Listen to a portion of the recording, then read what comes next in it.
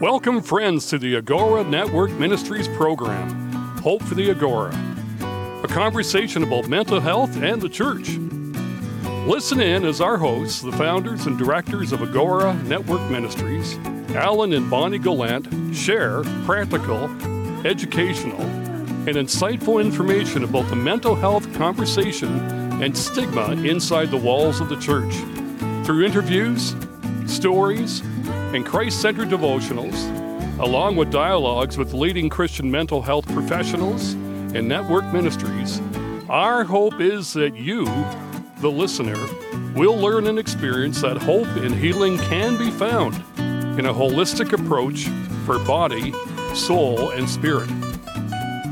Our prayer is that you become more aware about the importance of your mental health and be willing to make the changes you need to become a healthier you, physically, emotionally, and spiritually.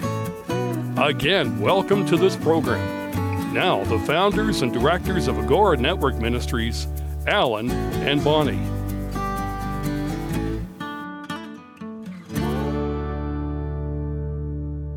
Well, welcome to this evening's show called Hope for the Agora, a conversation about mental health.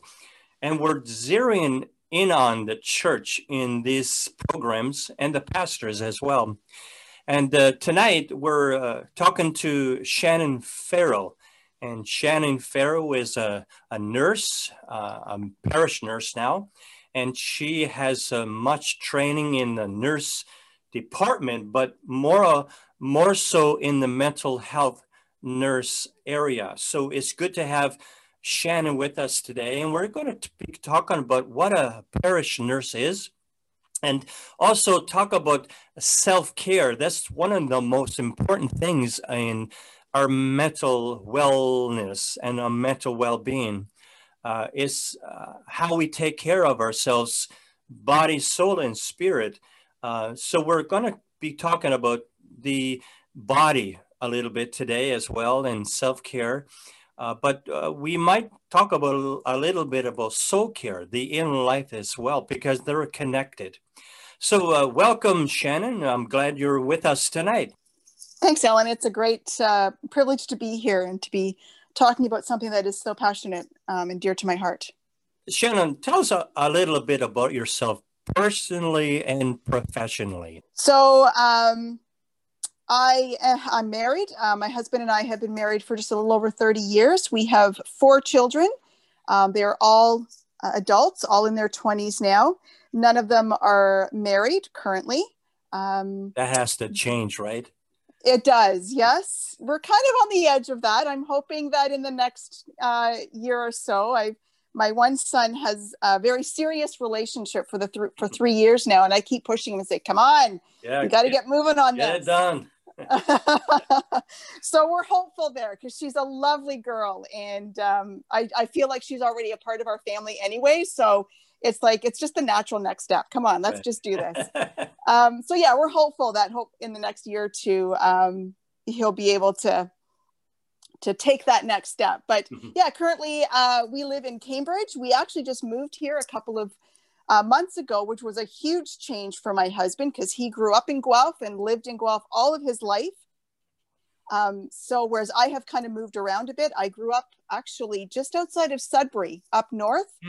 So moving around was something that was normal to me, but it wasn't for him. So I'm really excited to be in a new home. It's really felt like home for us, which I'm grateful for. And so let's see what else. We have 3 dogs. We love dogs. We are a huge dog family. And I always tell people when they come over, you're the guest, the dog lives here. So if you don't want dog hair on your clothes, don't sit on my furniture because my dogs are allowed to go wherever they want. So yeah, we probably spoil them, but they are definitely a great source of compassion and therapy for us. So we really love having them. My background is as a nurse, hence the title parish nurse.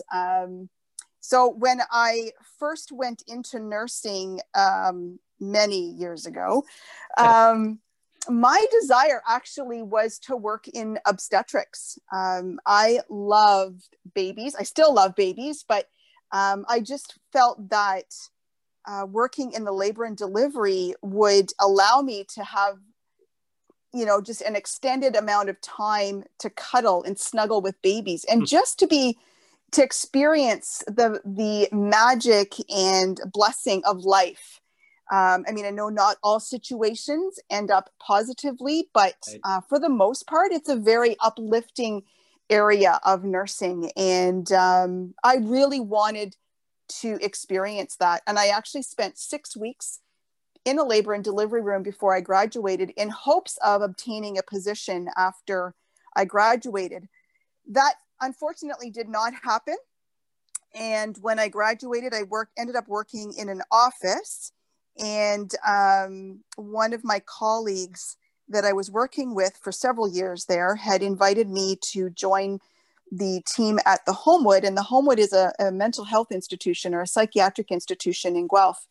And they were looking for RNs. And I was not excited about mental health at that time.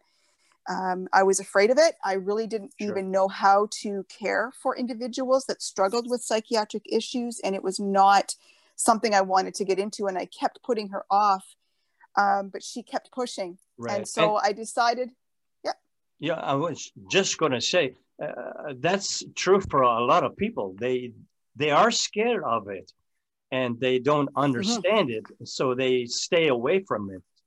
Exactly. Absolutely. Yeah. And so to get her off my back, I decided to book an interview. And I was totally honest and transparent in that interview, saying that I really didn't know anything about mental health, and it was not my first area of where I wanted to work. And yet they hired me. And that started my mental health career. I actually made myself available throughout the entire hospital. So I worked in a variety of different areas. The addictions unit is where I ended up spending most of my time, but I worked in the acute care unit, or what they would call an active psych unit, which is where the really unstable patients would come.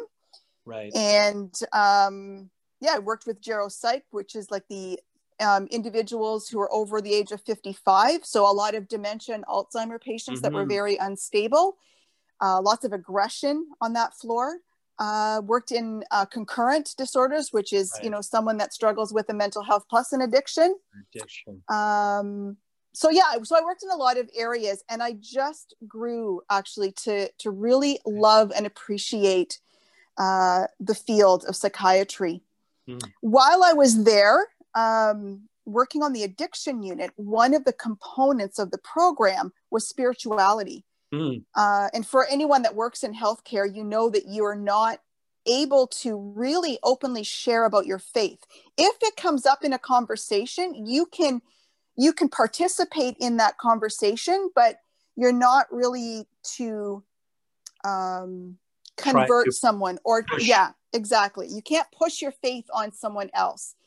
And when you're talking about something like spirituality, where I had a one-track mind where it came to spirituality, it was really hard for me to shift that thinking to incorporate all thought processes when it came to spirituality. And so I ended up talking with a friend of mine who is also a registered nurse, and just kind of sharing some of the struggles that I had with that. And she actually was the one that introduced me to parish nursing and said, Shannon, you'd be really good in this field. Yeah. And I went, I don't even know what that is. So I spent some time exploring what a parish nurse does.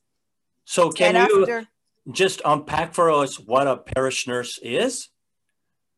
Yeah, for sure. So, basically a parish nurse is someone that bridges healthcare and spiritual care. So sort of biology with theology, or psychology with theology. Usually a parish nurse brings to their role whatever skill set they have. And that could be whatever area that they've worked in. And they partner with the pastors. I mean, pastors are often bombarded with healthcare issues. In fact, history has shown us that pastors were and still are one of the first points of contact that someone will come to when they're struggling with something. That's right.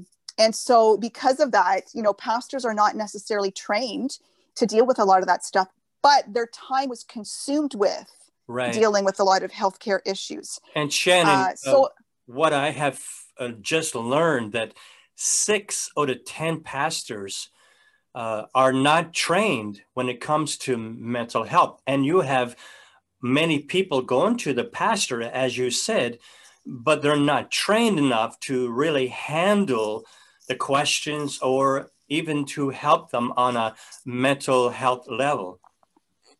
Exactly. Yeah. So it's really it's a concern. Right. Yes. Yeah. So the parish nurse then can step in to help guide, right? And to help, in some ways, even just provide some training for pastors on things to look out for, especially when you're dealing with mental health. But, parish nurses deal with all sorts of different diseases and disorders. So she becomes a partner to the pastor while bridging the gap to the healthcare field. So she can sort of offload some of that pressure that a pastor may feel. I keep saying she. There are some male nurses as well, and I realize that. I was just going to break in and say, my son is studying to be a nurse, so it's they, she, he. Yes, she, he, exactly. Just like in the Bible, it always refers to he. Yeah. So we refer to she in our healthcare field. It's a she. That's okay. But yeah, it is interchangeable. So basically that's what a parish nurse does, is she bridges that gap, and she does that in a variety of ways. First off, through education, and advocacy, speaking on behalf of, or speaking, sort of elevating the person's belief system or their value system, and helping a doctor or healthcare representative understand where that patient is coming from, especially if they have turned down a certain type of treatment, or it's just helping the healthcare professional understand where the patient is coming from. She's a resource, referral. Most parish nurses have a great connection with all the resources that are in the community that relates to healthcare, which again, a pastor doesn't necessarily have. So she can refer off to a variety of resources. As well as just counseling on healthcare specifically. But they can provide any level of counseling to the parishioners or to the congregation. Greetings, friends and listeners, to another Agora program on Praise FM. Our November theme and focus is on our emotions. So of course we want to address how our emotions are an integral part of all we are: our body, our mind, and our thoughts, our will to choose, our relationships, and even our relationship with God. As you will hear me say many times, we must start answering many of the questions we have with God as creator of all, and in particular, creator of we as individuals. We must be fully convinced that in the beginning, God created the heavens and the earth and all that is in them. Complexity, simplicity, interconnectedness, full of beauty, color, harmony, humor, sound, fragrance, flavor, and on and on.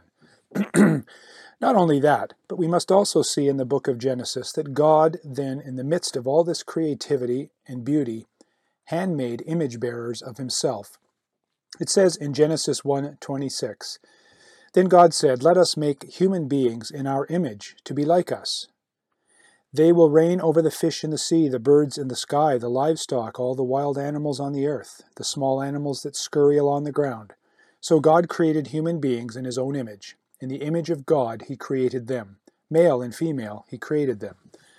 As we progress further, we can see David writing a poem known in Psalm 139, that describes his own ponderings over God's plan and personal involvement in his creation, even before he was conceived and through the gestation period.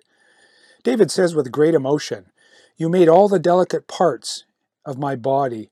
You knit me together in my mother's womb. Thank you for making me so wonderfully complex.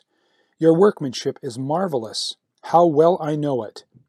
You watched me as I was being formed in utter seclusion, as I was woven together in the darkness of the womb. You saw me before I was born, and every day of my life is recorded in your book. How precious are your thoughts about me, O God. They cannot be numbered. I can't even count them. They outnumber the grains of sand, and when I wake up, you are still with me." Now, as you heard me read this statement of David's contemplations on his own creation and God's personal involvement, you cannot help but feel that there is emotion rising in his inner being, coming out in words and statements and images. One of the great truths in God creating us in his likeness is that he did not need to create us out of his own emotional and intellectual or relational need. He created just to share himself with created beings so that they could share in his glory and joy. It's obvious that God, in creating us in his likeness, also incorporated emotion into our makeup in order to share in all his glory, praise, and creative power and beauty. So all of this to drive home to all of us that we are created as whole persons in the likeness of God, as his representatives on this earth, not separate independent parts of body, intellect, will, emotion. We are integrated persons with all of the elements working together and all of the parts of our whole personhood affecting and influencing all the others. So our emotions are very much a part of who we are created to be, and in the weeks to come, we're going to see how our emotions, like other parts of our makeup, have been impacted by sin, self-referencing, and must be guided by God's truth. The problems that lead us down wrong paths can be sourced in our emotions and can lead us into serious trouble. We need to remind ourselves that emotions like anger, fear, happiness, discouragement, anxiety are part of our makeup, but need to be managed and expressed in healthy ways so they do not control us. So when we talk of emotions, we must never dismiss them as contrary to our makeup as followers of Jesus. How we manage those God-given emotions with truth and the help of others and choices we make are the keys to a healthier emotional life. I conclude with the words of Jesus and the Apostle Paul, Jesus saying in Matthew 28, "Come to me if you are exhausted and crushed by life's demands. I'll show you how to take real rest. Walk with me and work with me. Watch how I do it. Learn the unforced rhythms of grace. Keep company with me, and you'll learn to live freely and lightly." And the apostle in Philippians 4 says, "Fix your thoughts on what is true and honorable, right, pure, lovely, and admirable. Think about things that are excellent and worthy of praise. Keep putting them into practice, all that you have learned and received from me, and everything you heard from me and saw me doing. Practice them. Then the God of peace will be with you." So, Shannon, many churches don't have a parish nurse. Mhm. And I wish they did. But how important in your mind is a parish nurse, just by way of what you just shared? Well, I may be a bit biased, but I am going to say that I feel that a parish nurse is just as important within a church as would be a youth pastor or a kids ministry pastor. I see their role being integral in terms of the spiritual care of a congregation. I would say that it's very important, and I know that it's looked at as a luxury as opposed to a need, but I would strongly encourage pastors, if they're looking to hire someone to come on their team, to consider hiring a parish nurse. Right. In your experience, you have had a positive one with the church you're working at. What elements are important to make sure that there is a positive experience for any parish nurse? I would say to develop a health ministry team initially, to get people on board that support this ministry. So before I was even hired, for almost, I would say 2 to 3 years before I was hired on staff, I was doing some background work. I was gathering all the information. I got resources, books, articles, whatever I could. And I presented that to the pastoral team at our church initially. And from there, one of the pastors in my church, who was at that time the congregational care pastor, I don't know if that's an official title or not, but that's kind of what he did anyways. So he just loved the idea as well. And he started to do some research. So we kind of worked together and sort of built this role. And then when the time came, I brought on a bunch of other people. I handpicked people. I looked for people that had a background in nursing, had a background in social work, a variety of different areas of nursing as well. I think I had like 3 nurses on my team.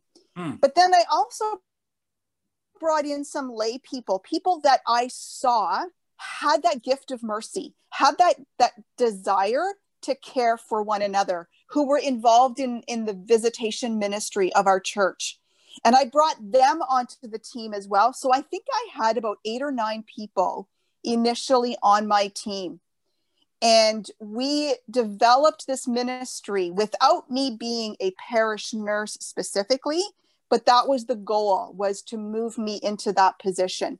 So we built this ministry around me. We did a bunch of health fairs initially, just presenting this ministry to our congregation in a variety of ways, and just really got the buy-in from first the staff and then the congregation. So that when the time came for the pastor to hire me, and I sat down with him, and we were also at that time in transition from one lead pastor to another. So the pastor that came on the team was there for maybe about a year.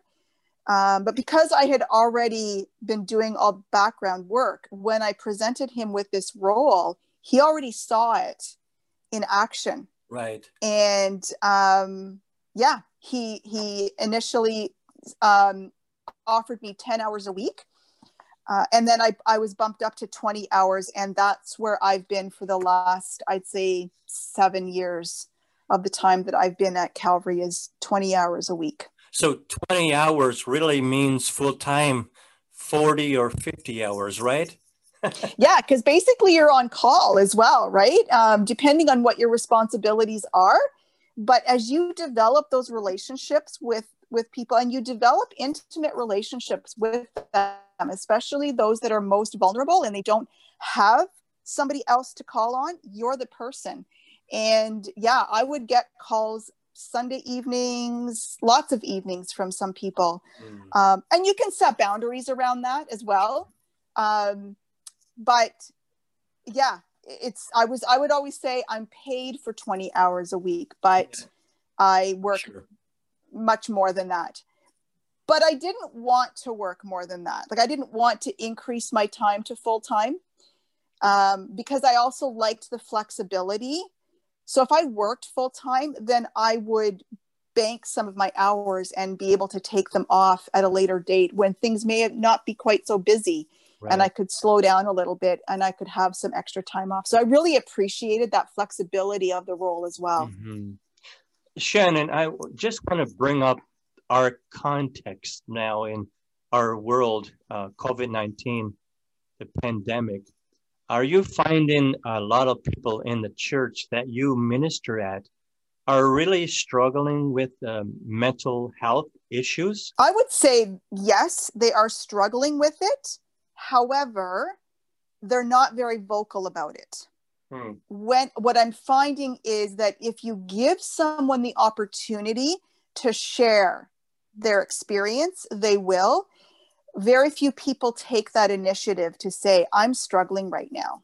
So talking is very important in this season. I think it's important in any season, but during this pandemic, it's very important that people have a venue, a way to share how they're feeling. Exactly. And I think that it's important to have those opportunities opened up. Don't wait for the people to come to you. Just know that people are struggling, and even people that may not have struggled with their mental health before, right, are finding it really difficult because we've lost that community.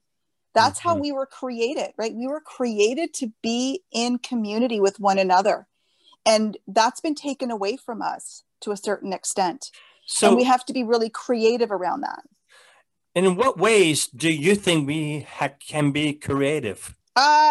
Technology has really allowed us to be creative.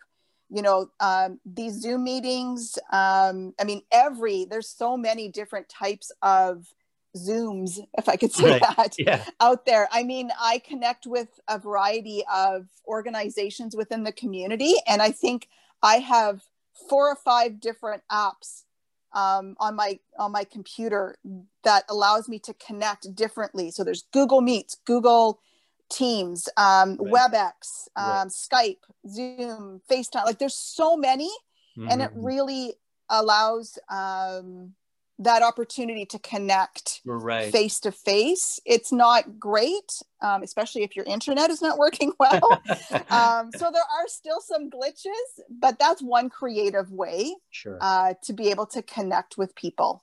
The unfortunate thing is that, especially with the senior population, or the population that we would consider to be most vulnerable in our community, they lack the technology to be able to do that. Right.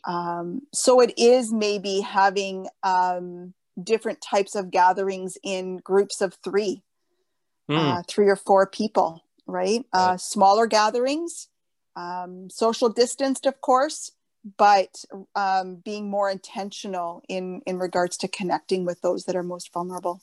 Yeah, I agree with you. I'm thinking about also for those who don't have the technology that a lot of people have. I get from time to time a letter in the mail, and it's so nice to get, and I feel somewhat special, because they took the time. They could have emailed me, Zoom me, called me on the phone, which is, again, a good way, but letters or cards or in the mail are something to consider. Yeah, exactly. I actually did that back when, I think it was around the 2-month mark. I started to send out cards to especially the senior population of our congregation. And I received emails back from people. I received phone calls back from people. And I even received a couple of cards myself in the mail from those that I had reached out to, and saying exactly that. Thank you so much for your message. Right. It was very simple, right? I didn't make it a long letter. But it was just a point of contact to let people know I'm praying for you. Thank you so much for being a part of this radio show today. And for those who are listening, you can also go to our website and hit the podcast after Friday and listen to this broadcast over and over again. And if you want some information, you can reach out to Agora Network Ministries.com or email us at info@agoranetworkministries.com. So, Shannon, thank you so much for being here. Well, again, thank you, Shannon, and have a great day. As we conclude our program, we want to thank you for listening to today's broadcast. For more information about Agora, we invite you to journey through our website, www.agoranetworkministries.com. Also, please subscribe while there, or email us at info@agoranetworkministries.com. Until next time, may you know and experience the hope and healing that comes from the greatest healer, Jesus Christ.